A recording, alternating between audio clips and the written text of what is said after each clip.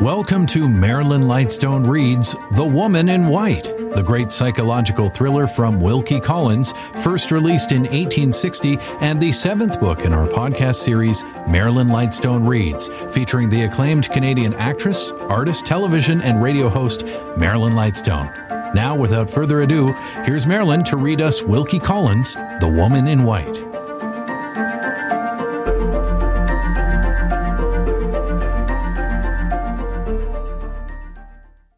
Chapter 4. The heat had been painfully oppressive all day, and it was now a close and sultry night. My mother and sister had spoken so many last words, and had begged me to wait another 5 minutes so many times, that it was nearly midnight when the servant locked the garden gate behind me. I walked forward a few paces on the shortest way back to London, then stopped and hesitated. The moon was full and broad in the dark blue starless sky, and the broken ground of the heath looked wild enough in the mysterious light to be hundreds of miles away from the great city that lay beneath it. The idea of descending any sooner than I could help into the heat and gloom of London repelled me. The prospect of going to bed in my airless chambers, and the prospect of gradual suffocation seemed, in my present restless frame of mind and body, to be one and the same thing. I determined to stroll home in the purer air by the most roundabout way I could take, to follow the white winding paths across the lonely heath, and to approach London through its most open suburb by striking into the Finchley Road, and so getting back, in the cool of the new morning, by the western side of the Regent's Park. I wound my way down slowly over the heath, enjoying the divine stillness of the scene, and admiring the soft alternations of light and shade as they followed each other over the broken ground on every side of me. So long as I was proceeding through this first and prettiest part of my night walk, my mind remained passively open to the impressions produced by the view, and I thought but little on any subject. Indeed, so far as my own sensations were concerned, I can hardly say that I thought at all. But when I had left the heath, and had turned into the by-road, where there was less to see, the ideas naturally engendered by the approaching change in my habits and occupations gradually drew more and more of my attention exclusively to themselves. By the time I had arrived at the end of the road, I had become completely absorbed in my own fanciful visions of Limbridge House, of Mr. Fairley, and of the two ladies whose practice in the art of watercolour painting I was so soon to superintend. I had now arrived at that particular point of my walk where 4 roads meet: the road to Hampstead, along which I had returned, the road to Finchley, the road to West End, and the road back to London. I had mechanically turned in this latter direction, and was strolling along the lonely high road, idly wondering, I remember, what the Cumberland young ladies would look like, when, in one moment, every drop of blood in my body was brought to a stop by the touch of a hand laid lightly and suddenly on my shoulder from behind me. I turned on the instant, with my fingers tightening around the handle of my stick. There, in the middle of the broad right high road, there, as if it had that moment sprung out of the earth or dropped from the heaven, stood the figure of a solitary woman, dressed from head to foot in white garments, her face bent in grave inquiry on mine, her hand pointing to the dark cloud over London as I faced her. I was far too seriously startled by the suddenness with which this extraordinary apparition stood before me in the dead of night, and in that lonely place, to ask what she wanted. The strange woman spoke first. "Is that the road to London?" she said. I looked attentively at her as she put that singular question to me. It was then nearly 1 o'clock.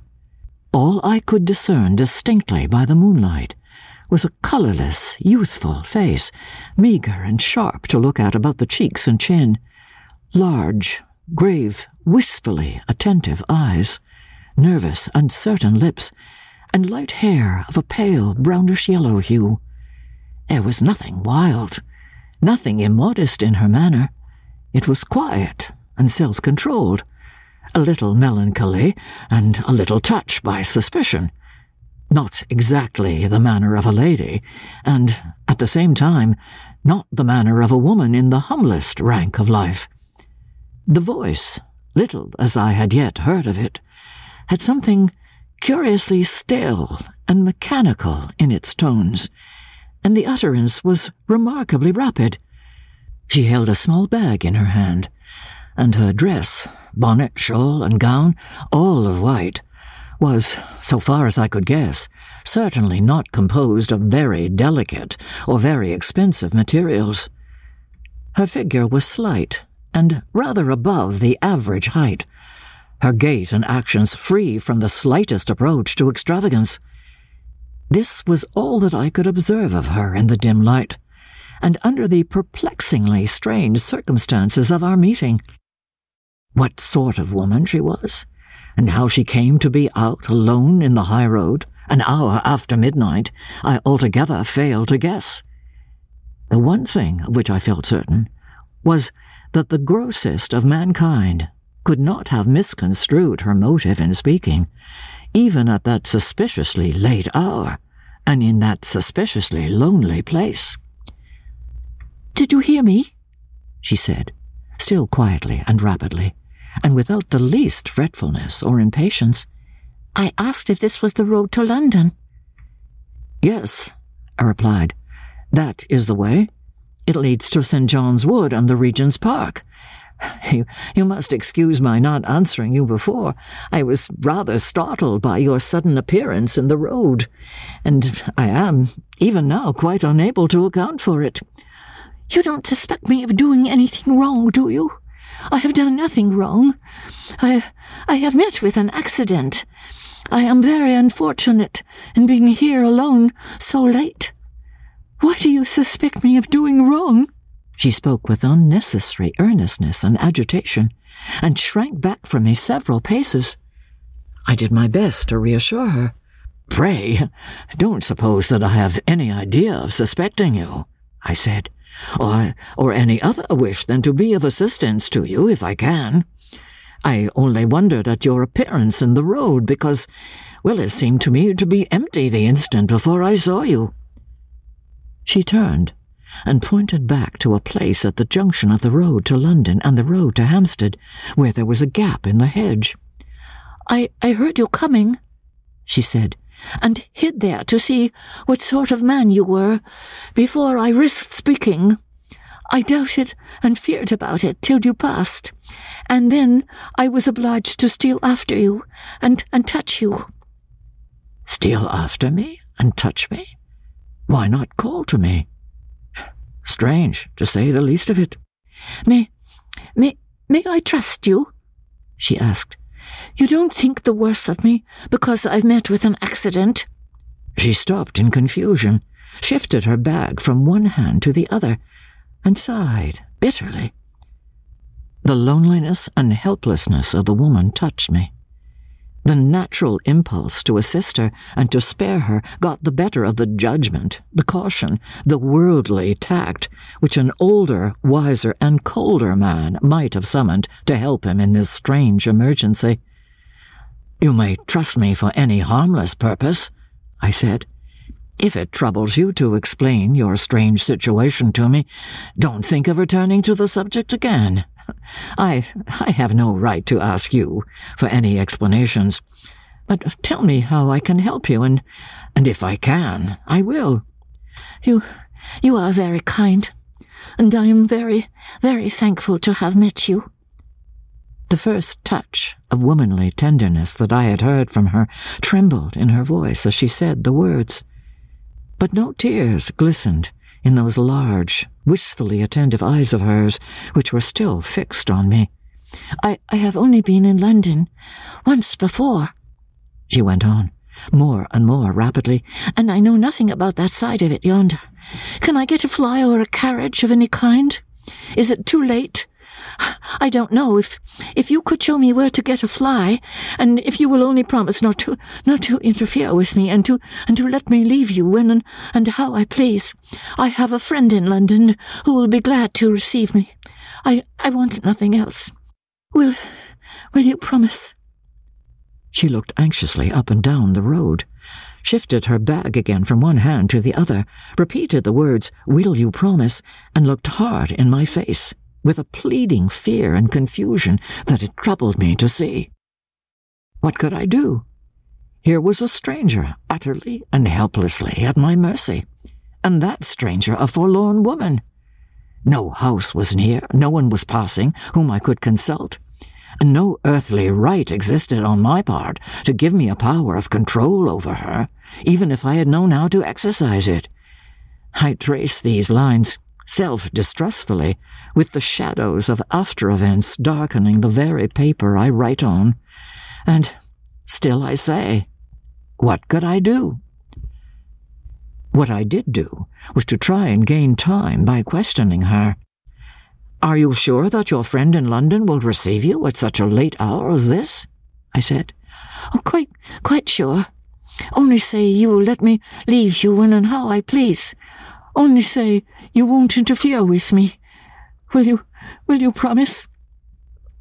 As she repeated the words for the third time, she came close to me and laid her hand with a sudden, gentle stealthiness on my bosom.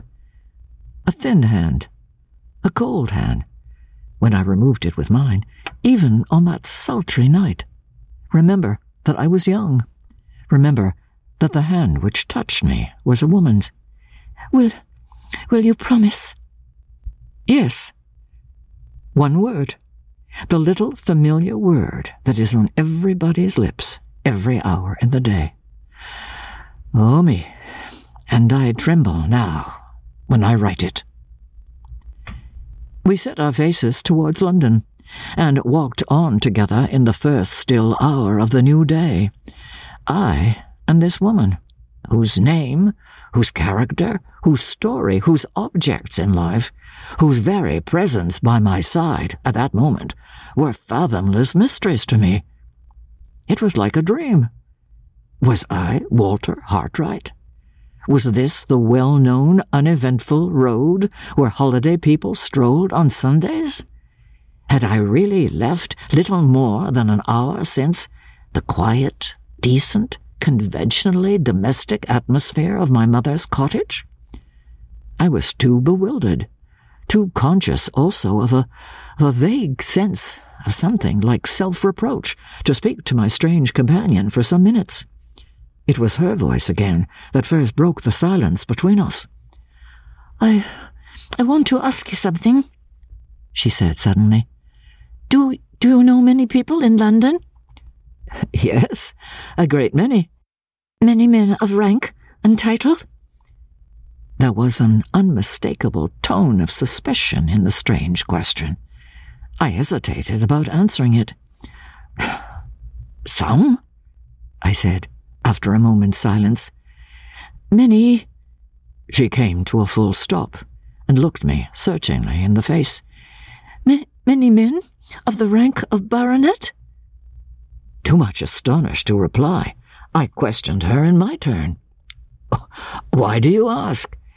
"Because I hope for my own sake there is one baronet that you don't know."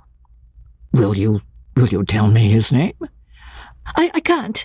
I daren't. I forget myself when I mention it." She spoke loudly and almost fiercely, raised her clenched hand in the air and shook it passionately, then, on a sudden, controlled herself again, and added in tones lower to a whisper, "Tell me which of them you know." I could hardly refuse to humour her in such a trifle, and I mentioned 3 names. 2, the names of fathers of families whose daughters I taught. 1, the name of a bachelor who had once taken me a cruise in his yacht to make sketches for him. "Ah, you don't know him," she said, with a sigh of relief. "Are you a man of rank and title yourself?" "Far from it. I am only a drawing-master." As the reply passed my lips, a little bitterly, perhaps, she took my arm with the abruptness which characterized all her actions. "Not a man of rank and title," she repeated to herself. "Thank God, I may trust him." I had hitherto contrived to master my curiosity out of consideration for my companion, but it got the better of me now. "I am afraid you have serious reason to complain of some man of rank and title," I said. "I am afraid the baronet, whose name you are unwilling to mention to me, has done you some grievous wrong. Is he the cause of your being out here at this strange time of night?" Don't ask me. Don't make me talk of it," she answered. I'm not fit now. I have been cruelly used and cruelly wronged. You will be kinder than ever if you will walk on fast and not speak to me. I sadly want to quiet myself, if I can." We moved forward again at a quick pace, and for half an hour at least not a word passed on either side. From time to time, being forbidden to make any more inquiries, I stole a look at her face. It was always the same. The lips close shut, the brow frowning, the eyes looking straight forward eagerly and yet absently. We had reached the first houses and were close on the new Wesleyan College before her set features relaxed, and she spoke once more. "Do you live in London?" she said. "Yes." As I answered, it struck me that she might have formed some intention of appealing to me for assistance or advice, and that I ought to spare her a possible disappointment by warning her of my approaching absence from home. So I added, "But tomorrow I shall be away from London for some time. I am going into the country." "Where?" she asked. "North or south?" "North. To Cumberland." "Cumberland," she repeated the word tenderly. "Oh, I wish I was going there too. I was once happy in Cumberland." I tried again to lift the veil that hung between this woman and me. "Perhaps you were born," I said, "in the beautiful Lake Country." "No," she answered. "I was born in Hampshire, but I once went to school for a little while in Cumberland. Lakes? I don't remember any lakes. It's Limmeridge Village and Limmeridge House I should like to see again." It was my turn now to stop suddenly. In the excited state of my curiosity at that moment, the chance reference to Mr. Fairley's place of residence on the lips of my strange companion staggered me with astonishment. "Did you hear anybody calling after us?" she asked, looking up and down the road affrightedly the instant I stopped. No, I was only struck by the name of Limmeridge House. I heard it mentioned by some Cumberland people a few days since." "Oh, not my people. Mrs. Fairley is dead, and her husband is dead, and their little girl may be married and gone away by this time. I can't say who lives at Limmeridge now. If any more are left there of that name, I only know I love them for Mrs. Fairley's sake." She seemed about to say more, but while she was speaking, we came within view of the turnpike at the top of the Avenue Road. Her hand tightened round my arm, and she looked anxiously at the gate before us. "Is the turnpike man looking out?" she asked. He was not looking out. No one else was near the place when we passed through the gate.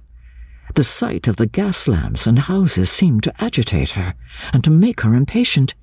This is London," she said. Do you see any carriage I can get? I'm tired and frightened. I want to shut myself in and be driven away." I explained to her that we must walk a little further to get to a cab stand, unless we were fortunate enough to meet with an empty vehicle, and then tried to resume the subject of Cumberland. It was useless. The idea of shutting herself in and being driven away had now got full possession of her mind. She could think and talk of nothing else. We had hardly proceeded a third of the way down the Avenue Road when I saw a cab draw up at a house a few doors below us on the opposite side of the way. A gentleman got out and let himself in at the garden door. I hailed a cab as the driver mounted the box again. When we crossed the road, my companion's impatience increased to such an extent that she almost forced me to run. "It's so late," she said. "I am only in a hurry because it's so late." "I can't take you, sir, if you're not going towards Tottenham Court Road," said the driver civilly when I opened the cab door. "My horse is dead beat, and I can't get him no further than the stable." Yes, that will do for me. I'm going that way. I'm going that way." She spoke with breathless eagerness and pressed by me into the cab. I had assured myself that the man was sober as well as civil before I let her enter the vehicle, and now, when she was seated inside, I entreated her to let me see her set down safely at her destination. No, she said vehemently. "I'm quite safe, and quite happy now. If you are a gentleman, remember your promise. Let him drive on till I stop him. Oh, thank you. Oh, thank you. My hand was on the cab door. She caught it in hers, kissed it, and pushed it away. The cab drove off at the same moment. I started into the road with some vague idea of stopping it again. I hardly knew why. Hesitated from dread of frightening and distressing her. Called at last, but not loudly enough to attract the driver's attention. The sound of the wheels grew fainter in the distance. The cab melted into the black shadows on the road. The woman in white was gone. 10 minutes or more had passed. I was still on the same side of the way, now mechanically walking forward a few paces, now stopping again absently. At one moment, I found myself doubting the reality of my own adventure. At another, I was perplexed and distressed by an uneasy sense of having done wrong, which yet left me confusedly ignorant of how I could have done right. I hardly knew where I was going or what I meant to do next. I was conscious of nothing but the confusion of my own thoughts, when I was abruptly recalled to myself, awakened, I might almost say, by the sound of rapidly approaching wheels close behind me. I was on the dark side of the road, in the thick shadow of some garden trees, when I stopped to look round. On the opposite and lighter side of the way, a short distance below me, a policeman was strolling along in the direction of the Regent's Park. The carriage passed me, an open chaise driven by 2 men. "Stop!" cried one. "There's a policeman. Let's ask him." The horse was instantly pulled up a few yards beyond the dark place where I stood. "Policeman!" cried the first speaker. "Have you seen a woman pass this way?" "What sort of woman, sir?" "A woman in a lavender-coloured gown." No, interposed the second man. "The clothes we gave her were found on her bed. She must have gone away in the clothes she wore when she came to us. In white, policeman, a woman in white." "I haven't seen her, sir." "If you or any of your men meet with the woman, stop her and send her in careful keeping to that address. I'll pay all expenses and a fair reward into the bargain." The policeman looked at the card that was handed to him. "Why are we to stop her, sir? What has she done?" "Done? She has escaped from my asylum. Don't forget, a woman in white.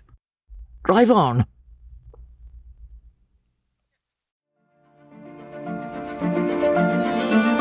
Thanks for listening to Marilyn Lightstone Reads The Woman in White. This episode was produced by Justin Eacock. Executive producer Moses Neimer. This is the 7th book in our Marilyn Lightstone Reads podcast series. We invite you to go back and listen to Marilyn read A Room with a View, Pride and Prejudice, The Age of Innocence, Anne of Green Gables, Jane Eyre, and A Christmas Carol. You can also help support this podcast by recommending it to your friends and leaving a 5-star review in your preferred podcast store. And while you're there, look for a variety of other quality podcasts proudly presented by the Zoomer Podcast Network. This podcast is proudly produced and presented by the Zoomer Podcast Network, home of great podcasts like Marilyn Lightstone Reads, Idea City on the Air, and The Garden Show.